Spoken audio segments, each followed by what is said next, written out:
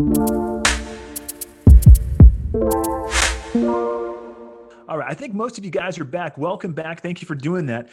That breakout time together was actually quite appropriate given the content that we're going to be studying today. We're jumping into part 2 of Closed on Sunday, You My Chick-fil-A. We talked about last week how being new in Christ changes the way that we experience the rest of our lives. It changes us because we become new people in Christ. We've been regenerated, we've been born again, and that's going to have an effect on how we do the rest of our lives. And we talked about some of the implications of that. We talked about looking forward to heaven and not being stuck on this life, but looking to the life to come and investing in that heavenly property, not the one that we have now. So today we're going to revisit this conversation, and we're calling it part 2 because it's really this section goes together. Chapter 3 really is one collective thought unit because Paul starts talking about putting off the old man and putting on the new man. And as I told you last week, it's like putting on a new pair of clothes, taking off an old dirty jumpsuit and now dressing the way that is dignified and righteous in Christ.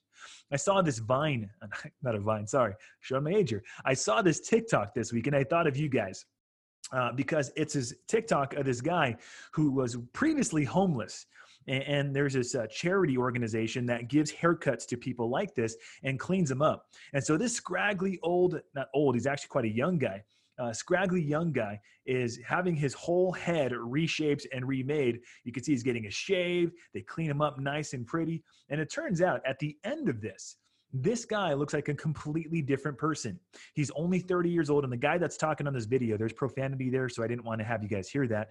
But the guy talking on this video talks about how he was delivered from drugs and how he went to rehab and now his life is turned around. He's got a family and kids. And he's talking to this guy sitting in his chair because this guy in the chair is suffering from a very similar malady. He's addicted. In fact, the guy who was talking said, hey, what kind of drugs are you on? And this young 30-something-year-old guy saying, yeah, I'm on meth. Again, remember the picture of this guy at the beginning. And now look at him. The dude looks like George Clooney. The transformation is impressive, right?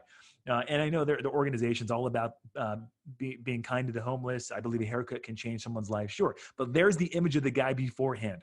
Amazing transformation. But when you become a Christian, your transformation is even more than that. So we don't just get a haircut, we get a soul cut. We're circumcised in our soul and made brand new in Christ so that this transformation pales in comparison to the kind of change that happens inside of you as a believer. That's what we're going to look at today in Colossians chapter 3, starting at verse 12. We're going to look at 2 verses and get a sense of what kind of transformation is required of the Christian. And I use the word required because it's not an optional. It's not an optional thing. When you become new in Christ, you become new, period. You are now made to live and love like he did.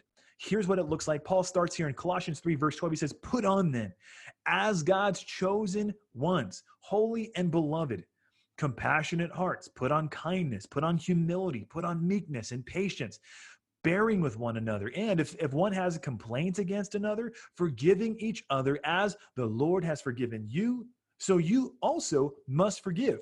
And above all these, put on love, which binds everything together in perfect harmony. You'll notice that everything he's talking about here is talking to the church. He says, as you guys have become Christians, we talked about this last week. If then you are now with Christ, here's the kind of kingdom ethic that you are supposed to have with everyone else around you who claims to be a Christian. In other words, you can't have the same attitude towards Christians that you have toward all people. Maybe you're a cynic and you don't like people, or maybe you love people. He says, but Christians are to look at each other with a new attitude. And that new attitude really is the first point. Adopt a new attitude toward Christians. You are new, and therefore look at the new people around you and treat them differently. Treat them in a way that shows that you belong to Christ and you no longer identify with the old way of living. One of the most interesting transformations in our culture today is the prevalence of face masks. And I started thinking, man, this is something that's going to probably be around for a long while to come. A year, 2 years, maybe 5 years, or maybe it becomes something quite common. Asian people, I've always wondered, why do they wear face masks? What's up with that? And apparently there's a couple articles that seek to answer that question, but they've been doing it all along. It's part of their, it's part of the way that they live life. So the question then for us is, what's different on our part that's making us do what they used to do? Because today, everyone's wearing face masks now, right? You got dogs wearing face masks, you got cats wearing face masks. Everyone is wearing, that's the way a cat looks. They look better that way, by the way. It's still terrifying, but they do look better when you cover the face. Okay. Everyone's wearing face masks right now because something traumatic happened to our culture. We've been accosted by this invisible virus, and now everyone's doing something different because of this radical, fundamental shift in the way that we do life.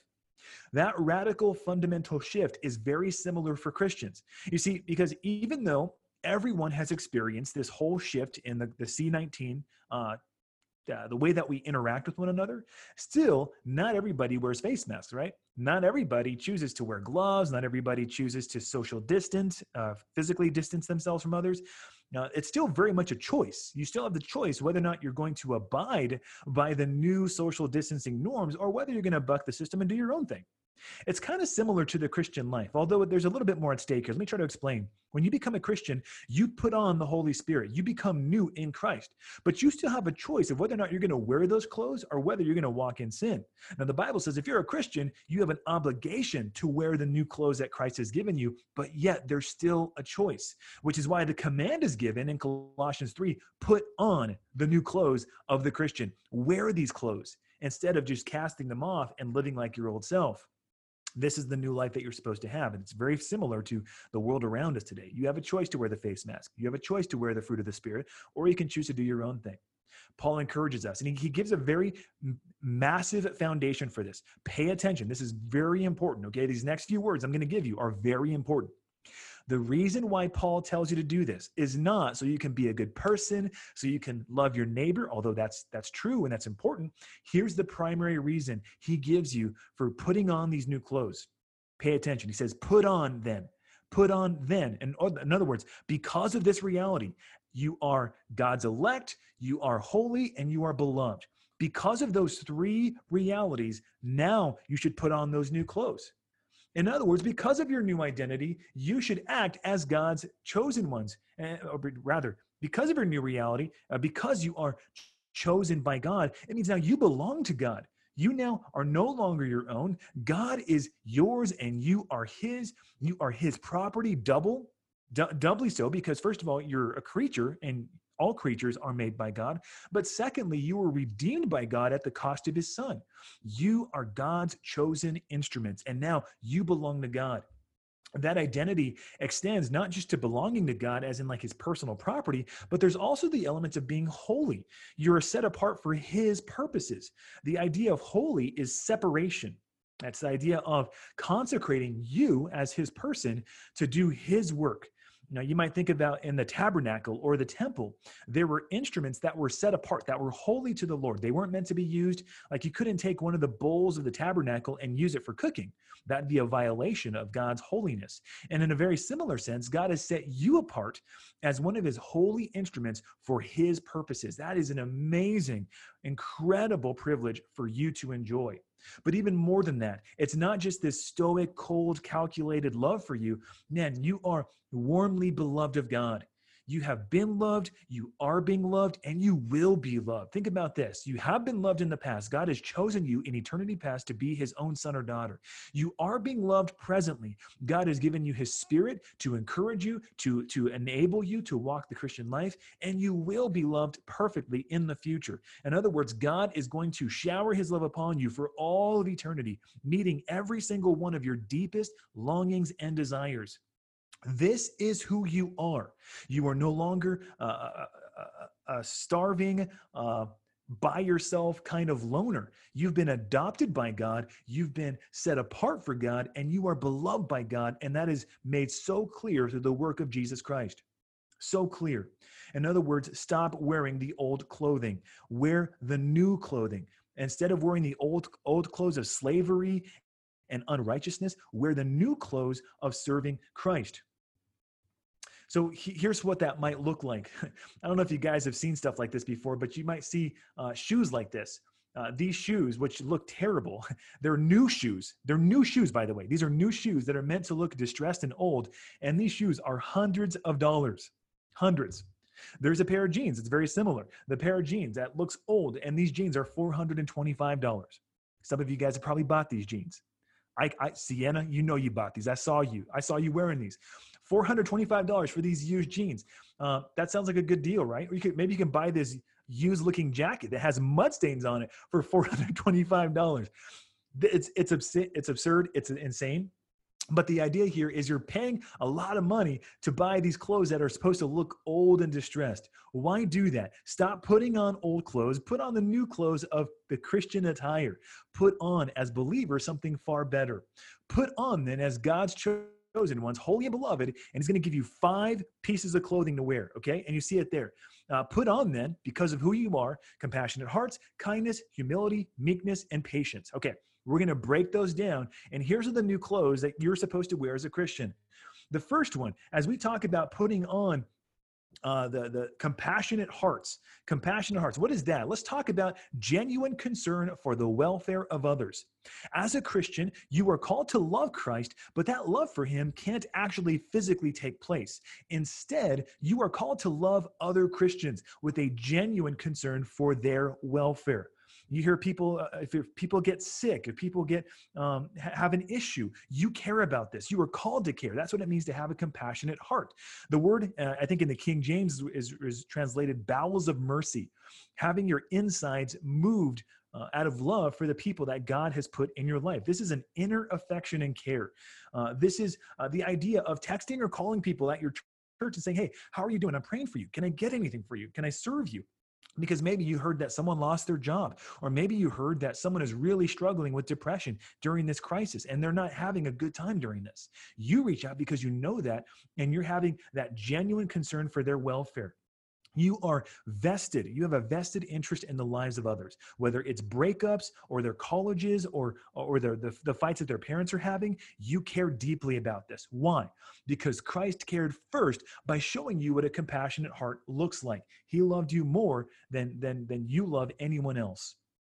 So the first article of clothing is a genuine concern for the welfare of others, but also planned acts of kindness. Planned acts of kindness. So this refers to the kindness that is referred to in this list here, the article of clothing of kindness. Now, this is not merely goodness as a quality, but rather it is goodness in action.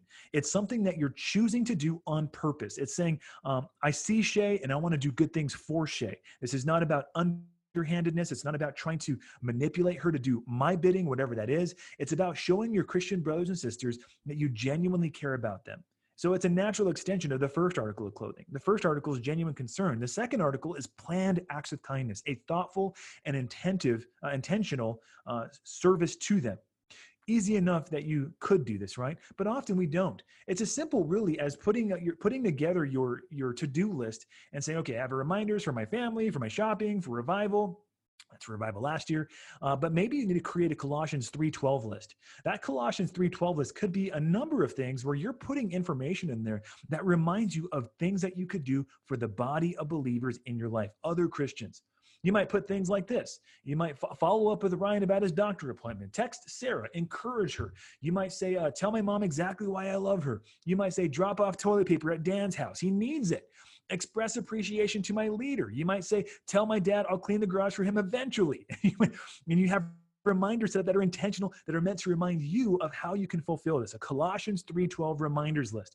That's what it means to have planned acts of kindness. You're not just saying someday, maybe, hopefully. You're saying this is the day I'm going to do this, and I'm going to have a recurring reminder. I know my friend is struggling with depression and anxiety. So every other day, my reminders tell me, follow up with Amir, reach out to Brooke, text my leader, Sammy, tell Kiana I'm thinking about her and I'm praying about her. Things like that. It's stuff like that. Or beyond that, you're at Costco in that ridiculously long Costco line, and you see that there's toilet paper that you can buy because Dan, your leader, needs some I don't know if he does actually. I'm just using it as an example.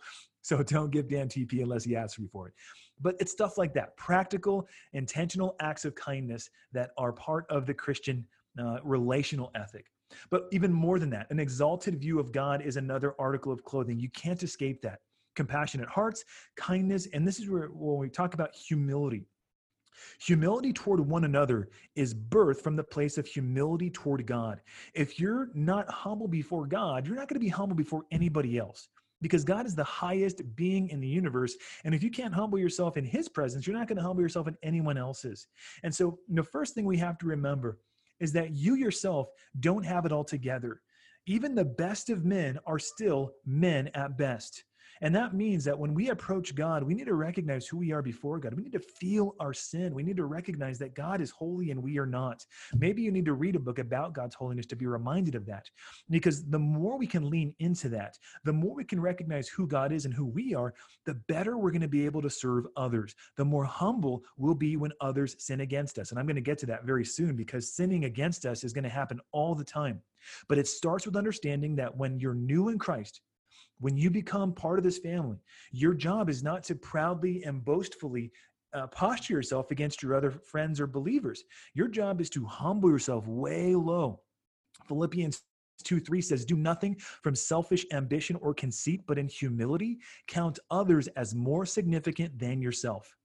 When's the last time that you deliberately stopped and said to yourself, self, deliberately think of this person as more significant? This is my call as a Christian, and I'm going to do that. So help me God. That's going to result from an exalted view of God. The fourth article of clothing is a deep respect for others. This is the idea of meekness. Meekness is not weakness. Meekness is not weakness. The idea here is gentleness and courtesy. It's the opposite of self-assertiveness and self-interest. Meekness takes humility and applies it all over the place. Some of us don't have the natural disposition of being meek. Some of us are naturally type A. We're strong personalities, but other of us are meek by nature. That's kind of who we are by design, and that's okay, but that's not what I'm talking about here. This is a deliberate turn where God is calling us to wear the attitude of lowliness, gentleness, and courtesy. Gentleness and courtesy is a good way to think about this. The idea is looking at all other people around us and saying, even if this person is a rank heathen, they are made in the image of God, and therefore they are worthy of my respect. Now, there's a lot of different shades of what respect looks like in different venues. And that doesn't mean you can't disagree with people. It doesn't mean you can't disagree with people's politics. But it does mean that there is a certain posture and tone that Christians take because we are meek. We love all people in a general sense, but we deeply respect them because every person that you see, black, white, Democrat or Republican, Christians or non, are made in God's image. And that means that when we see them, we see an image bearer. We see someone who bears the reflection of God himself, which means we have a deep respect for them. That's going to cause us to be gentle and courteous because they deserve our respect because they're coming from a place of being made in God's image. Now, this is especially important if the person that you're looking across is a Christian. It does not matter if that Christian has sinned against you horribly. It does not matter. What matters is that because you respect the God that we mutually serve, it means that you're going to be gentle and lowly among them. That's hard, and I know I have to elaborate on that, which is why the fifth article of clothing we're going to talk about is the idea of patience. I called it this. The fifth article is a long and slow fuse. It's someone who's not quick to get angry, quick to start going ballistic. It's not someone who's quick to go scorched earth on people. This person is slow to get angry because God has shown them such mercy and patience. And so I want to highlight to you something very important, young person. Do not tune out in the next 4 minutes, okay? Pay attention. The next 4 minutes are critical. God calls us as Christians to bear with one another. That bearing is exactly what it sounds like. It's like putting up with people that aren't like us, people that say things differently than us, people that annoy us or irritate us, bearing with one another. If one has a complaint against another, here's a powerful word that you ought to memorize: forgiving each other as the Lord has forgiven you. So you also must forgive. You also must forgive. One of the biggest, most problematic areas in our lives is, well, I guess your lives as high schoolers, is that relational dynamic of constantly having that, like that cliquish, I'm fighting against the clique thing. I'm fighting against the teenage drama that is always prevalent. But you as a Christian are fighting for this for a different reason. You have a long and slow fuse because you realize that you are not the center of the universe. You are covering over other people's sin, and you're remembering that preferences are not worth fighting over. You might say, yeah, I want Chick-fil-A, I want Cane's. Well, it's Sunday. Okay, we guess we have to go to Cane's. I want this, you want that.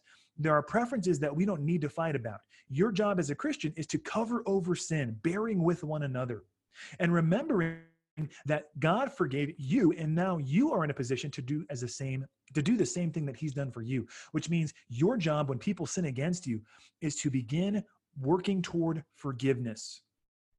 Doesn't mean that you overlook serious sinful situations, but it does mean that your default posture is I have the posture, the attitude of forgiveness. You deal with sin righteously, which means, again, you're bearing, first of all, the attitude of forgiveness. Forgiveness happens on two realms. There is the attitude that says, even though Matt sinned against me, I want to be reconciled to Matt. I don't want me and Matt to no longer be friends. I don't want me and Matt to have beef. That makes it awkward when we go to the same place together. I want us to be brothers in the Lord. I want us to be sisters in the Lord if it's a gal. The attitude of forgiveness is a demand of the Christian life. If you've been forgiven much, so you also must forgive much as well, because no one has sinned against you more than you've sinned against God. And so when God calls you to forgive, it starts first with the attitude of forgiveness. Transacted forgiveness is when there is mutual conversation. The person who's been offended brings it to the person who's the offender, and hopefully there's repentance. And when there's repentance, there's reconciliation. And when that reconciliation happens, well, now you have a relationship that's been restored. Matthew 18 talks about this in a beautiful way and says that you've gained a brother. This is the kind of attitude that the Christian church ought to have. And then, man, there's so much more I want to say about that, but you're going to spend some time on this in your small groups this Wednesday. Please don't miss it. This is an important concept. These are the articles of clothing that the Christian church ought to wear. And then Paul says the very last thing, above all these, put on love. And in other words, to say it differently, the thread that runs in all of these 5 articles of clothing is love. A long and slow fuse, but Christ-like love is the thing that weaves in and out of every single one of these positive qualities of the church. Attitude, the new attitude toward Christians begins with wearing the garments of the Christian faith. That's point 1. Colossians 3:15. Let's keep going here. Paul's not done. He says, let the peace of Christ rule in your hearts, to which indeed you were called in one body, and be thankful. This power-packed verse in 3:15 tells me that your job as a Christian is to choose peace over provocation. The clothing that you wear extends into your attitude day by day. Obviously that. You're choosing peace over provocation. You don't want to provoke people to anger. You don't want to light a fire of drama in the ministry or in your friend group. You want to choose peace. That means that there's a lot of attitudes that you're carrying. You guys remember just last year we had more wildfires. In fact, California is known for wildfires. But do you know that there are some of these wildfires that are started by arsonists, weird people who get joy out of starting fires that burn up much of our state? Go figure. But here's the thing. Before you start judging them, remember that we ourselves can also be relational arsonists. We can start fights in our own circles because we're creating drama with our tongues. We're saying things and we're doing things that are starting fires. James 3 says it like this: how great a forest is set ablaze by such a small fire. And the tongue is a fire, a world of unrighteousness. The tongue is set among our members, staining the whole body, setting on fire the entire course of life, and set on fire by hell itself. We can become relational arsonists by the kind of words we use and by choosing provocation, choosing anger, choosing hostility over peace. And so how do we do this? Well, first of all, you need to recognize that every single one of us, if you call yourself a Christian, you are responsible to be a peacemaker. You are called of God to choose peace. In fact, here's how he says it here in verse 15. Let the peace of Christ rule in your hearts. And that you, or that your rather, is a plural your. Let the peace of Christ rule in all y'all's hearts. And it's a choice there, right? Let it happen. Don't just sit back and hope that it happens to you. You're not sitting in a lazy boy chair, reclining and just hoping that the good things happen. You are choosing this. Let yourself go in the direction of having the peace of Christ rule, oversee, command, control your plural heart. That's for everybody. And so as you realize that everyone is responsible to be a peacemaker, you need to take that personally and seriously, to see yourself as one of the primary agents of God's peace. You've been given peace by Christ. That is, you've been reconciled to God. And now you also have the peace of Christ, which is to say that because you walk in newness of life, you don't have to stress out like everyone else does, because you're not controlled by the things around you. You're controlled by the joy of Christ. Choosing peace over provocation then And realizing that you're a peacemaker means that you accept full responsibility for your part in whatever the issue is. One pastor told me, you need to accept 100% of your 10%. Let's say if there's a conflict between you and your friend, and you are only 10% responsible, and the other person is 90%. You own 100% of your 10%. You also got to realize that because God calls us to this, this is God's best. You may not like the idea of dealing with the conflict with somebody, but this is what God says is good for you and good for the body of Christ. Do you believe that or don't you? Either you do believe it and you pursue it, or you don't believe it and you suffer for that. When you confront somebody, it's done with humility and grace. This harkens back to our last passage, but it really says, I'm meek, I'm humble, I realize who I am before God. I'm going to take the plank out of my eye before I even dare touch your sin. I need to realize that when I come before you, I'm one sinner talking to another sinner. And as I said, and kind of already alluded to, you should not sweat the small stuff. There's ways that people sin against you that it doesn't even matter. You should not even pursue it. If someone gives you a dirty look, I don't want to see you girls or guys starting having these confrontations every single day because, oh, I don't like the way you looked at me that day. You know, I mean, they could have had bad food. They might have gas. They might have a number of issues going on where it's just not even worth bringing up. Most of the things that cause you consternation, you just need to overlook. But there are some things that are worth diving into. And you know what those are. They're heavier. They're weightier. They cause the kind of breakups and relational drama that extend far beyond youth ministry itself. Those are the things to deal with. And realize that when we do this, when we act this way, this is going to radically change the way that our church works. It's going to radically change the way that people view Christians themselves. We're not trying to sweep stuff under the rug. We're dealing with it. We're dealing with it. When I used to go to the ophthalmologist, the eye doctor, one of the machines that I enjoyed playing with was that little that lens device where he says, okay, 1 or 2, 1 or 2. It was actually really stressful because I felt like, I don't know, I can't tell, do it again, do it several more times. I couldn't quite tell at the moment, but these machines help you to see better. At least the idea is they're going to find your prescription so you can see more clearly. It turns out thankfulness is the prescription so that we can see clearly. See, everyone is responsible to be a peacemaker, but gratitude is a thing that corrects our perspective. When we look at the people around us, it's as if we see them through the lens of our own self-righteousness. We're looking at people through the lens of our own standards. We're not looking at it from the position of what God has done. We can look at unbelievers and believers and all people alike and say, man, God, I'm so thankful for this person, and here's why. If they're a Christian, God, thank you for saving this person. Yes, they might have sinned against me, but praise you that they are now walking with you and that their sin has been dealt with on the cross. We're not saying that this is like airy fairy, kind of like, oh, I hope this is true. This is reality. Practicing gratitude is seeing reality for what it is and understanding that, man, I have a lot to be thankful for. And it may not be what I want, but I have things far better than I deserve. Paul says in the second part of verse 15, and be thankful. That's all he says, be thankful. And he says this in the context of relationships in the church. And if we love Christ, how those relationships are going to look. He says, be thankful. You have every reason, more than any other person on the earth, to be thankful. You're right with your maker. You have a body of Christ to be attached to. Is it perfect? No. But everyone around you is going to be glorified someday. They're going to be made right, and you get to be partakers of that. You don't have time for this, but maybe you should write it down. Who do I need to make peace with today? Who is someone, as I'm talking about all these things, who's someone you thought of? It might be that you just need to, between you and the Lord, you need to let it go, forgive it, and have the attitude of forgiveness toward them. Or it might be that it's serious enough for you to say, you know what, I'd like to sit down with you and talk with you and really deal with things. Hopefully there's repentance, but if there's forgiveness exchange, transacted forgiveness will always result in a reconciled relationship. Again, you're going to study this coming Wednesday, so I'd encourage you to be there for this. As we begin to land the plane, I want to look at these last two verses and make some practical observations for you. Colossians 3:16 and 17.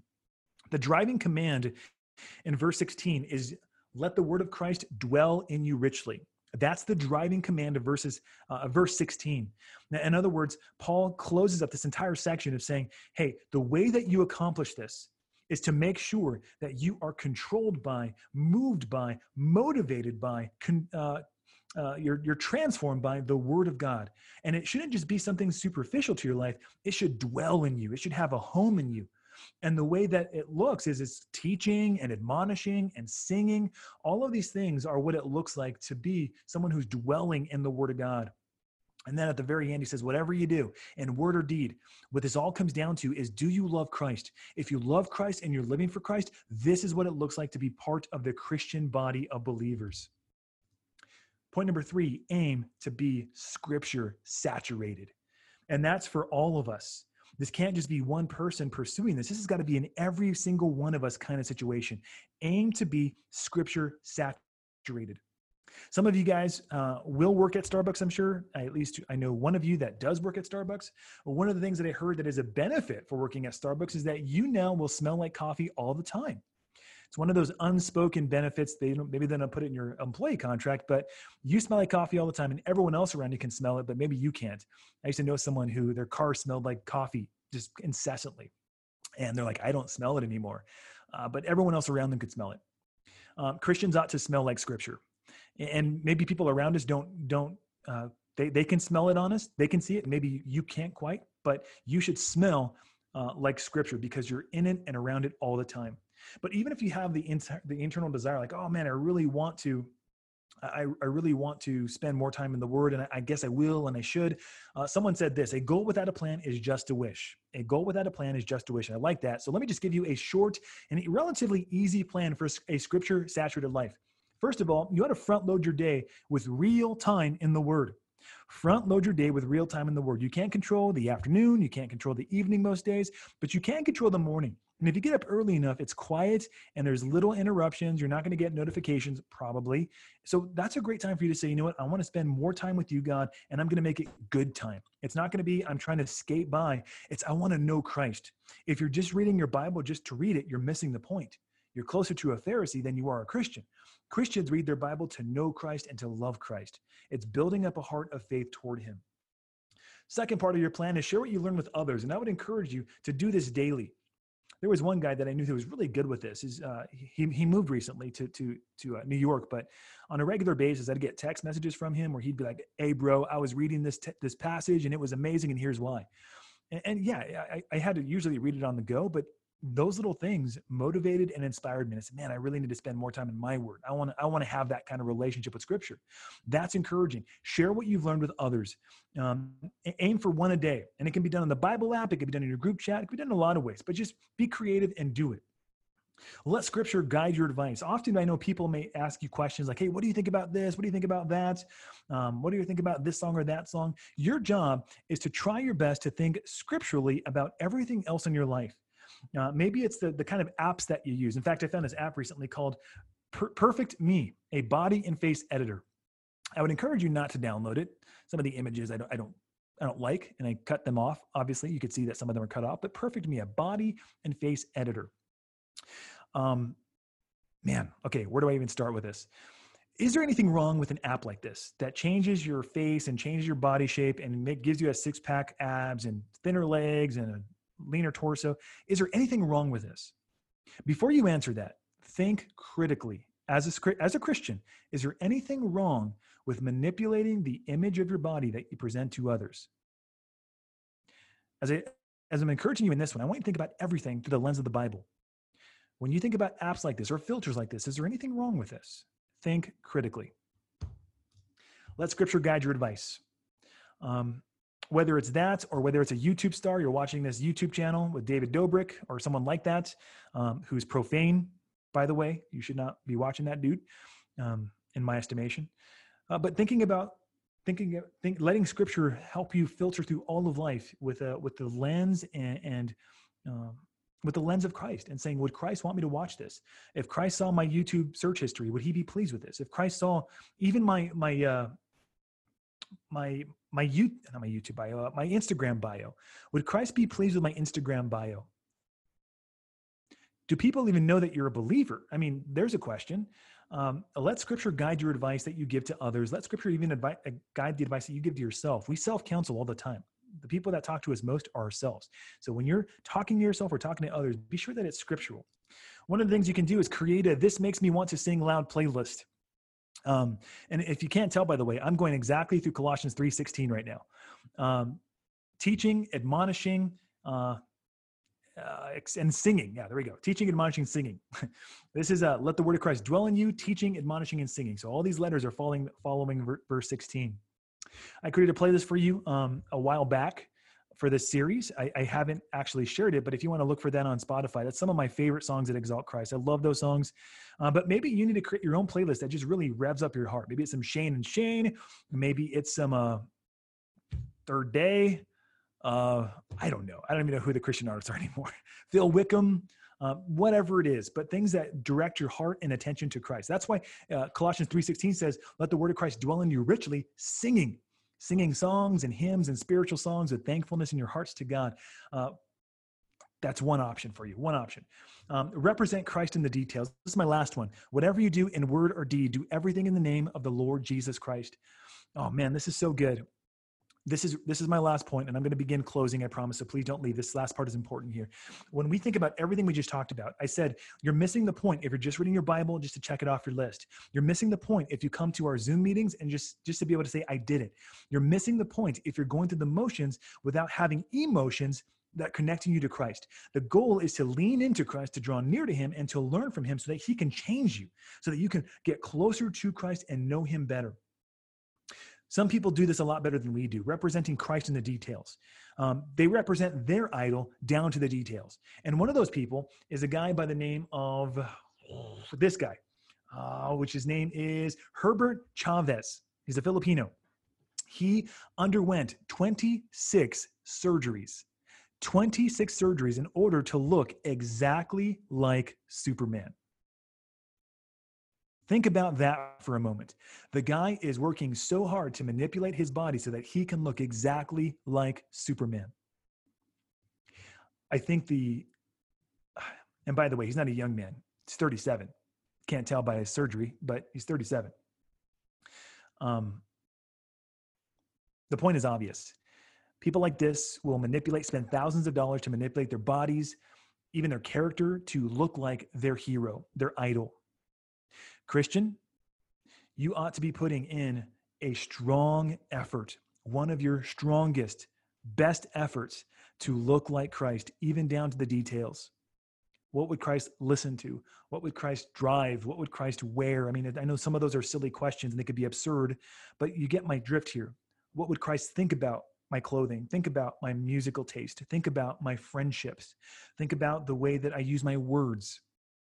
You can be like Herbert Chavez and just control the outside, but our job is to be conformed on the inside, to look more like Christ, to be able to say that our lives have been changed by him. It demands an ongoing putting on of the Christian clothing. Young person, wear the clothing of Christ. Begin to pursue relationships with the body of Christ. By the way, I didn't make this point, but I need to say this. To be a true Christian, the way that Christ calls us to is not just to receive the gifts of Christ, but to draw near to the body of Christ and to build deep and deepening relationships with your brothers and sisters. All right, that is closed on Sunday. You, my Chick-fil-A part 2. Let me pray for you guys and we'll call it good. Thank you, God, for the privilege of being called to the body of Christ. If there's anyone who's listening to this who's not a believer, I pray that today you would open up their hearts to draw near to you, to come to know you, to repent of sin and become right with you first, for the first time and for the last time. I pray, God, please help us as a body of believers to take seriously this second half of Colossians 3, which commands us to have relationships with one another. And for those relationships to be good, to be real, to be substantial, to be healthy. Not healthy from a philosophical, psychiatric approach, but healthy from the biblical standard. And that means wearing clothing that makes us look more like Christ. Now, please, God, help us to live this life. It's not easy, but it's what you call us to. Let us take it seriously and let this reflect even this week and even today after this sermon. Let that be reflected in our behavior. In Jesus' name we pray. Amen.